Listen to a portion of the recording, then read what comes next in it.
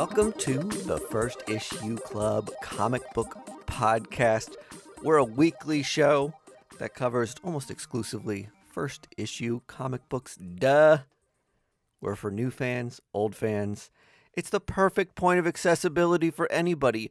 The classic first issue, a signature of a jumping on point. How perfect can it be? The melding of our two beautiful voices, the intricate beauty of a comic book. It's perfect synergy, baby. Mm-hmm. We're here. I'm coffee, you're cream. Ooh, and together we make a cappuccino. We're missing a little bit of sugar. We are missing a little bit of sugar. It's me, Greg. And me, Mike D. And that's it for this episode. Yeah. Our sugar's missing. Our sweet little sugar made some sugar of his own, and he's tending to it. Budget King is not here for the episode. That's right. He is tending to a new little baby that him and his wife just had. Baby girl. So we bid them good tidings, Mm-hmm. and we can't wait to hold the baby when it's safe and when I get over my fear of babies, having one of my own. I very much have always been the personality type that's like, do you want to hold the baby? And I'm like, no. Oh, no, Please, thank you. I've found out quickly with this new baby that I have what Yeah. friends of mine are like that, and which of my friends are just like, I'll hold it in a rainstorm. Just let me hold the baby. Give me that. It mostly revolves around the neck muscles. Yeah, right. People don't want to hold a bobblehead. Yes. So I understand the fear because Mm-hmm. as a new dad, I'm just like, that's my number one fear. One, dropping it. Yes. B, snapping its neck because I'm not supporting it correctly. So the fear's always there, folks. New fathers, it's always there. Yeah. This is like if someone hands me like giant size X-Men #1 and my hands are like soaking clammy wet. Oh, I'm my like, God. Don't let me touch that. The perfect comparison for all us For a comic book nuts. nerd, yeah. If a comic book is over $200, I don't want to touch it Same. because I will ruin it. I will somehow have Cheeto dust on my hand that I hadn't cleaned off Yeah. for 2 years, and I will ruin your beautiful comic. Can I tell you, I finally read ENIAC #1. Ooh, the hard-to-get bad idea book. Exactly right. And it's germane to this conversation because it was immediately valuable Mm-hmm. because of its limited printing edition. But the not first printings Mm-hmm. are coming out. Did you get one? I got one. I read it. You can read those disaster free because they're just going to keep printing more. Really? There's a disclaimer for people paying $20 for the not first printing on eBay. Uh-huh. It's a ripoff because they'll just continue to print them and print them and print them until people stop buying them. What an interesting method. Isn't I it? guess that's cost-effective for them because they're Mhm. not going to be printing 10,000 copies. They're going to be printing 5,000, and then if you want more, I'll print another We'll print 5,000. more. Right. Interesting. hmm Okay, well, tell me what you think of it. I thought it was fantastic. Okay, so worth the hype. So the hype is, I think validated. And for those of you who don't know, ENIAC is about a computer that essentially takes control over army planes and trains and automobiles, essentially. Yeah. I think in reality, ENIAC might be the real name of the first computer. Ah, funny. And so this is like a sci-fi look at like artificial intelligence, and they're using it initially to predict what the next move is going to be in the war. And then it gains enough sentience and it's smart enough to have predicted and prevented the Cold War before it like even happened and subsequent wars. And so what it does is just sends nukes, missiles, Mhm. etc., wherever it sees fit Right. to cause conflict. Now imagine if that thing essentially now has access to your cell phones, Mhm. airplanes, like anything technological. Because everyone loves that idea. It's Yeah. this logical thing that's just like, oh, that's going to be a problem. Mhm. Let's get rid of it. The problem is when it decides that you're the problem, Mhm. you're just like, hey, wait a minute, that thing's wrong. It doesn't know what the fuck it's talking about. Classic AI stuff. Well, do you remember the first artificial intelligence getting out of control thing that you saw? I think the first thing I remember that comes to mind is the Twitter bot that they tried to make. Oh, you're talking about reality. I was talking about fiction. Oh, no, I'm talking about reality. Okay. Do you remember this where they tried to like set up could an AI through Twitter? You could chat with like a Yeah. thing that was... And it tried to learn from everyone who interacted with it, Yeah. and it became racist in 2 days. I do remember this. But as far as fiction goes, it would either be Space Odyssey 2001 Yeah. or the Matthew Broderick vehicle, War Games. Oh, yeah, war games. Right. So that's where my first interaction is. Both of them, terrible. Both have cemented in my brain that AI, not a great idea. For me, it was Ghost in the Shell. Ooh. And it broke With my... Scarlett Johansson. It took me that long to watch a movie about AI.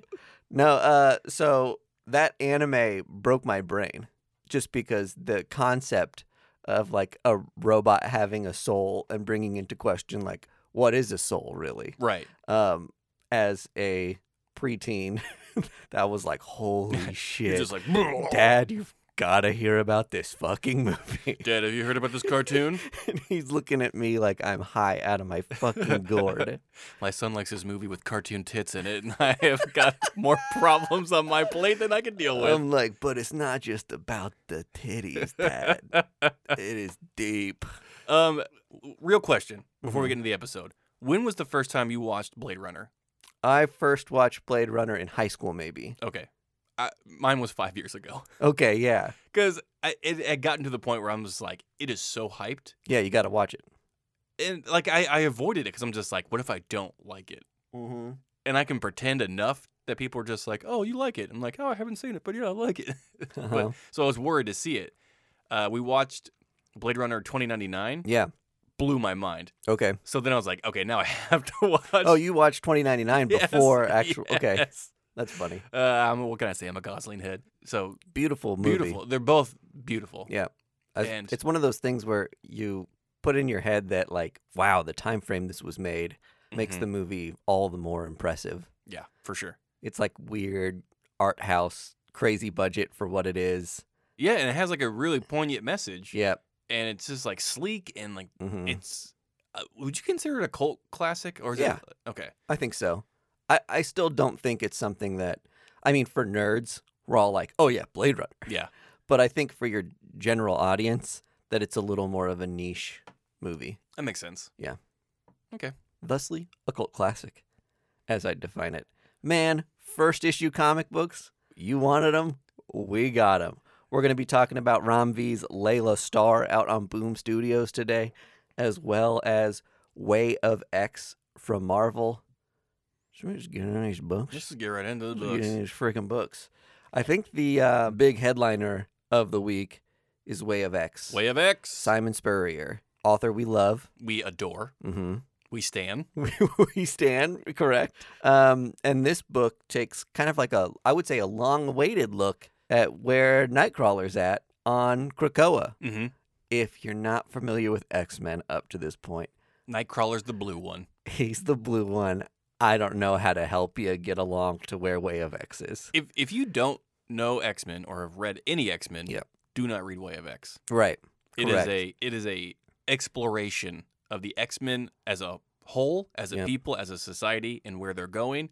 And if you don't set very specifically in the microcosm of what falls out of the House of X Powers of X event. It's like so specific to the last 2 years of X-Men comics. Right. It's the niche of niche X-Men comics. Yes. Avoid at all costs if this does not interest you. So I think, a little bit of comic book news. So we've got a new X-Men storyline coming out, starting at number 1 again with Jerry Duggan. Mm-hmm. It picks up right where this Krakoa storyline is leading it to. Mm-hmm. But part of the idea is that this one's going to be a little more traditional and easier to read. We've got like an X-Men team that's like, we're superheroes solving problems. And it maybe is going to leave some of the heavier politics and world discussion behind. Mm-hmm. So good jumping on point coming.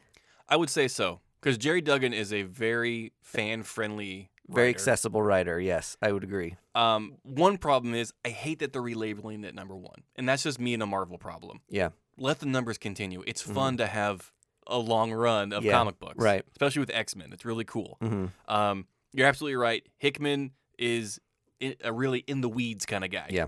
A lot of pages of just words. Yep. Like they're memos that you're reading that you're not supposed to be. That's being phased out. He's moving to another X-Men project that is classified still. Is that right? Mm-hmm. Yeah, I was like trying to search for the name of it, and that makes sense. Yeah. You can't find the name because it hasn't been released yet.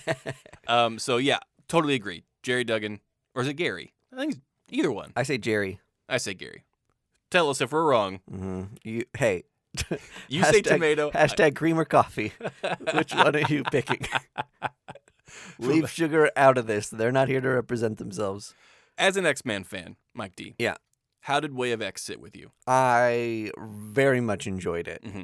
So the core concept of it Yes. is that Nightcrawler wanted to create a faith for the new people of Krakoa. They've got this new island nation, Right. a nation of one, all mutants happy and friendly and unified together. Mm-hmm. It deserves a religion and a faith. Not a new theme with Nightcrawler. No. He's a Catholic. Yes. Essentially, as close as you can get to a priest without being a priest as Right. possible. Yep.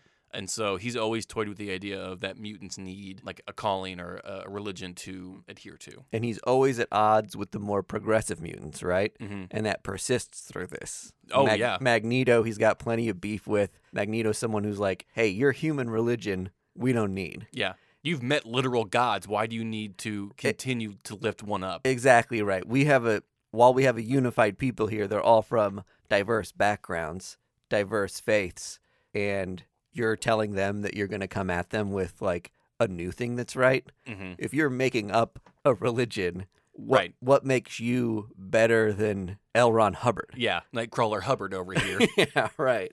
That you're basically making like the Scientology of mutants. Mutantology. Right. Throughout the course of this book, it's setting into him that he doesn't have what it takes to do the thing that they've been teasing he's been wanting to do Mm-hmm.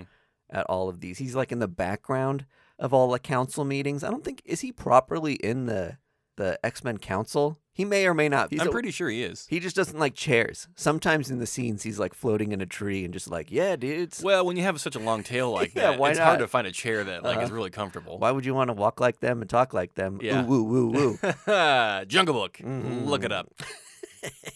So I enjoyed it. I find it interesting when goofy superheroes, a blue guy with a pirate sword Who bamfs? who bamfs, has like a crisis of faith. I think that's interesting. I think this is a fun diversion of regular X-Men team fighting Yeah. punch 'em ups. Yeah. And the things that they explored and the things that they kind of brought up in this issue are really, really kind of relevant. The mutants have essentially, in my eyes, kind of lost their humanity because they're immortal. Mm-hmm. And so there are no stakes, which we talked about earlier on with the Hickman run. They're just Yeah. like, what are the stakes here for these mutants if they know they can't die? Yep. Every mission can just be, a smash and grab, and then there's no repercussions. Yep. And we see that with Pixie. She hasn't died. It's Pixie, right? Yeah. She hasn't died yet, quote unquote. She hasn't been resurrected. Yep. And so they go on this mission where she essentially just sacrifices herself to get it out of the way. Oh, yeah. Partly just to like haunt a person. Mm-hmm. Like, you'll never forget this asshole. Yeah. And then like walks into his, Leave us mutants alone. and then like walks into his shotgun and he's like, what have I done? And there was that cool parallel there of just like, we'll compare it to like your virginity. Mhm. Like people always ragging on you, especially if you're a guy. Like, oh, Yeah. you haven't lost your virginity yet. Like, Yeah. I haven't. It's not the right time. Mhm. It was such a cool scene to see that of the other mutants of just like, it's not a big deal. Yeah. Just think of something fun, and then you'll die, and then you'll be back in a couple of days. Yeah. And reading that, I'm just like, whoa, holy shit, hold Yeah. on. The devaluation of life Right.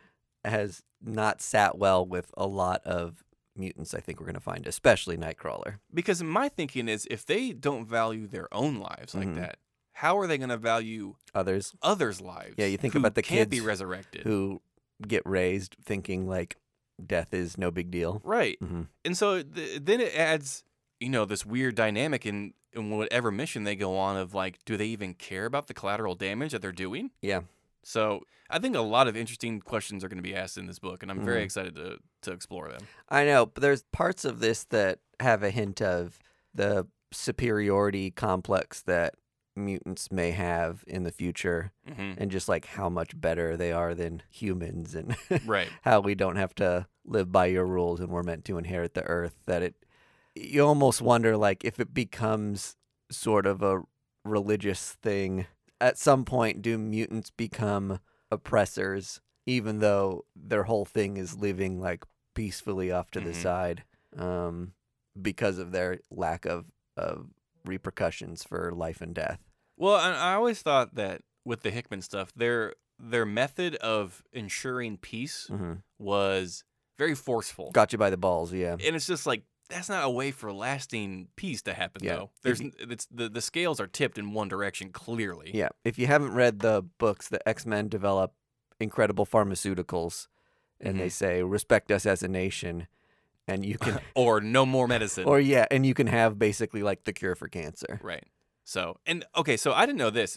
It's explored in the book that there's like a long waiting queue to be resurrected to get your powers back from when Scarlet Witch said, and no more mutants. And then millions of mutants lost their powers. Right. Which, to continue to see the fallout from that, which was like, what, 5-10 years ago? It's cool for a storyline to have gone on so long. Right. Yeah. And they fucking hate the Scarlet Witch. Yeah. Mutants, like, are not cool with her. They're a lot of them won't speak her name, a la Harry Potter guy. Voldemort. Oops, shit.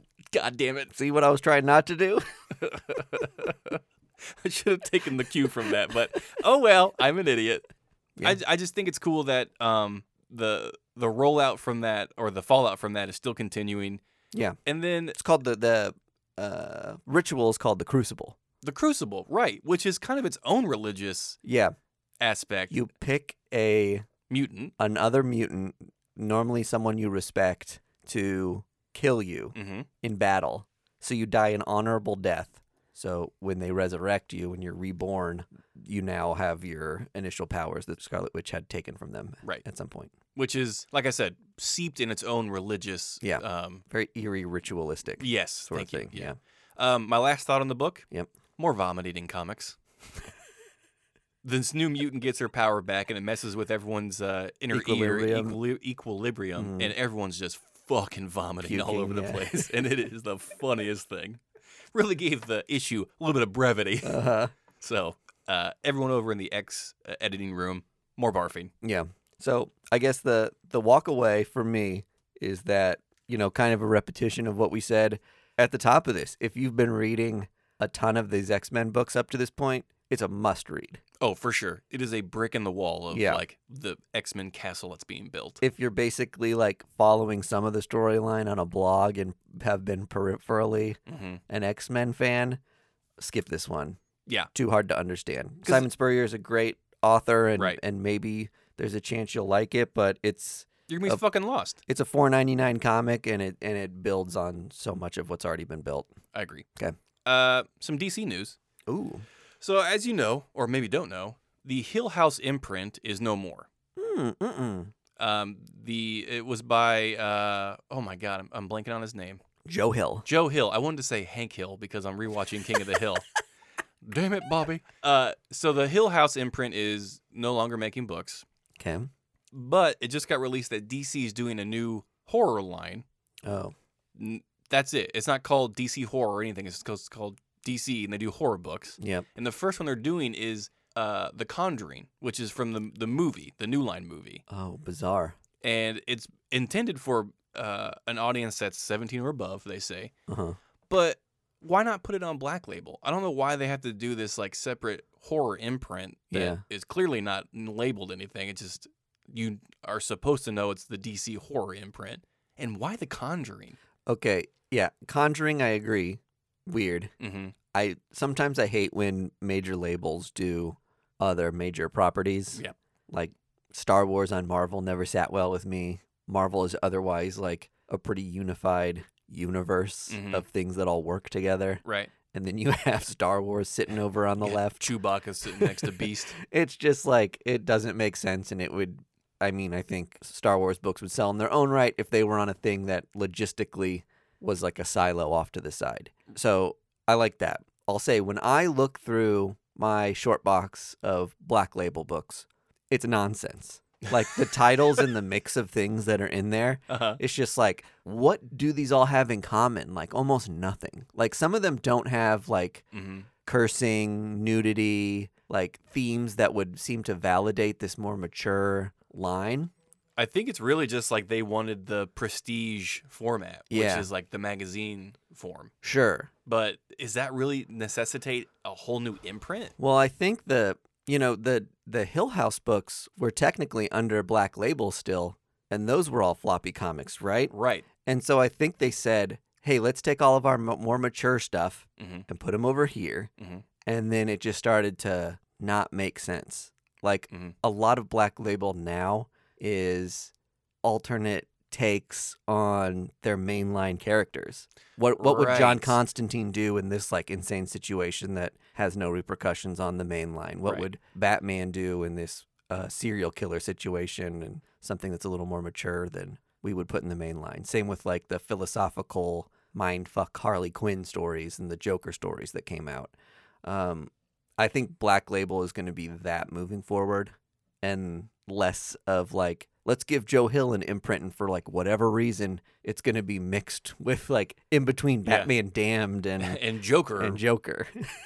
And honestly, the Hill House stuff was solid. I bought every single Hill House book. It was really good. I so loved why them. it stopped, I don't know. But Yeah. man, it was such a good. Maybe that's imprint. just like all he wanted to do. And If so, kudos because he didn't Mhm. let it get stale or Yeah. die on the vine. he only wrote 2 of them, I think. Other writers came on, and I guess maybe he either curated or edited some Right. of those books. I think it's the same thing with like what Robert Kirkman does with Skybound. Yeah. Like he's just kind of in control. He sees the story. He's like Yeah. the main editor. But I think Joe Hill did Basket Full of Heads And Plunge. and Plunge. Yeah. So if it shows you anything, Joe Hill could easily have his own comic publishing group, hmm and I'd be all about it, baby. Yeah. So Joe, if you're listening, which I know you are, Find an imprint somewhere else if they won't let you do it at DC. beg him to give you Vertigo. I'm assuming it was Joe Hill's choice because if you can get Joe Hill to write comics on your publisher, Yeah. take that chance. Oh, for sure. Yeah.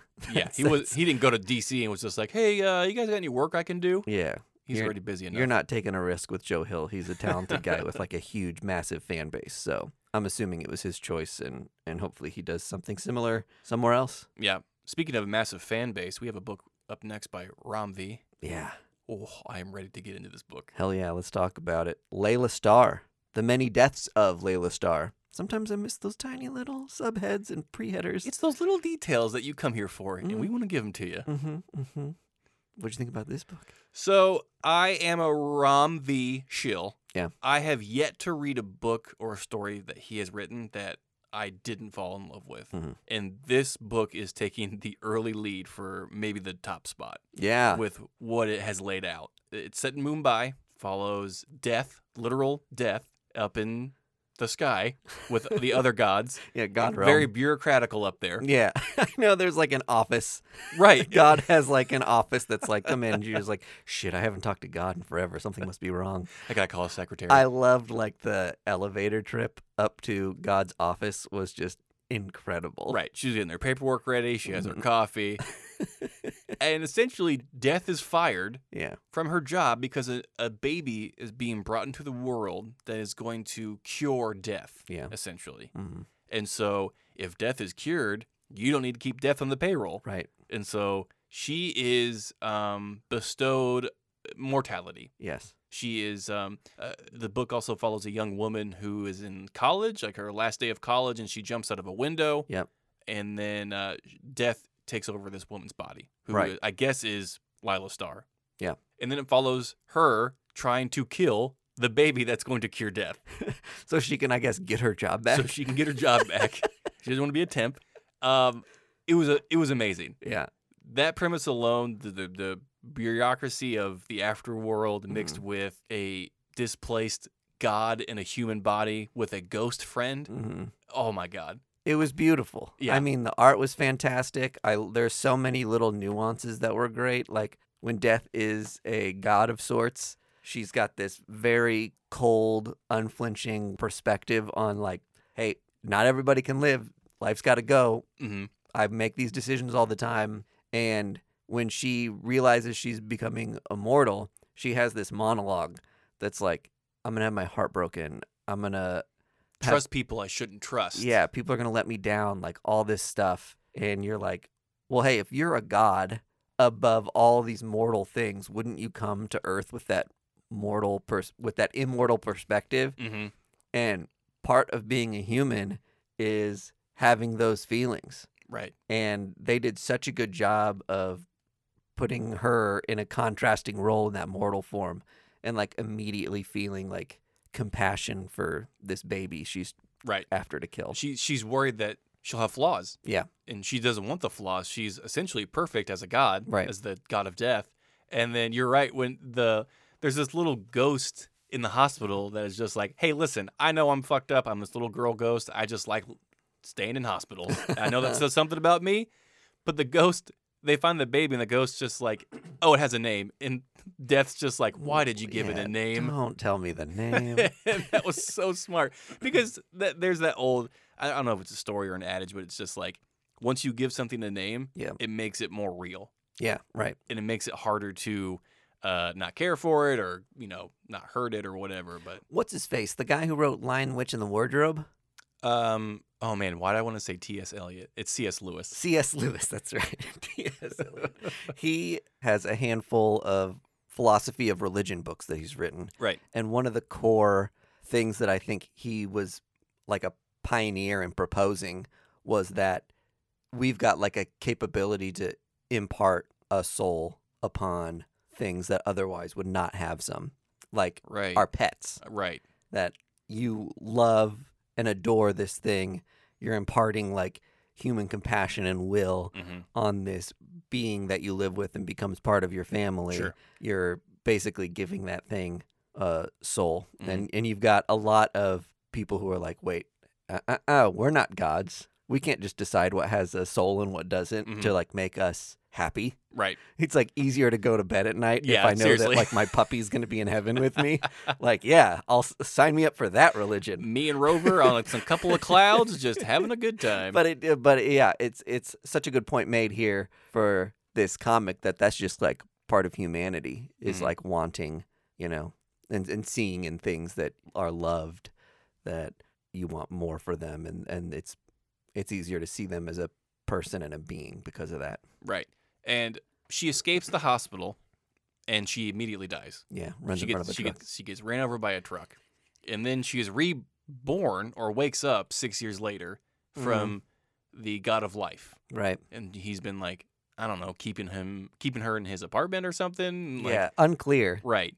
But I think that's where we're going to get the many deaths of Lila Starr, is her many attempts to kill this baby. And it's just I don't think it's going to be slapstick, but it is going to be a humorous interpretation of like what is life and what is death. Well, and it's so funny that the god of life is basically, I don't know if he's out of a job too. He's like an immortal form now. Right. Right? Uh-huh. So it's like what, happens in between is like life, right? Sure. But if like death is solved, like do we need a god of life anymore? So you think they're going to be working in tandem? I think that the two of them work in tandem. Right. To whatever means to an end that they, I think are going to figure out as the story goes on. I loved the time jump. Oh, so it was done beautifully. To leave the very last page of this book being like, oh, he's not a baby no more. Yeah. Like, let's check in on him. Yeah. By the way, he's not a baby. Yeah. I was like, oh, what a good line. Because you can kill a 6-year-old. Yeah. That's way easier than killing no a baby. No problemo. Oh, man. Look at those little shits. Have you ever hung out with a 6-year-old? Bastards. Rough. All of them. Oh, just rife for punching. Yeah. Can't wait for the next one. Yeah. It's 5 issues. It's a limited series, which is a little bit of a bummer. But maybe that's the silver lining here, is it's not going to get drug out too long, and the story will be told at a pretty good pace. Right. I have faith. Oh, what a nice way to put it. Yeah. This is a very faith-based episode. We just found out. All right. Well, if you're looking for more, if you can't get enough First Issue Club, join us over on the Patreon. We've got hours and hours of additional listening content and new episodes each and every week. And a little preview, we're going to be talking about...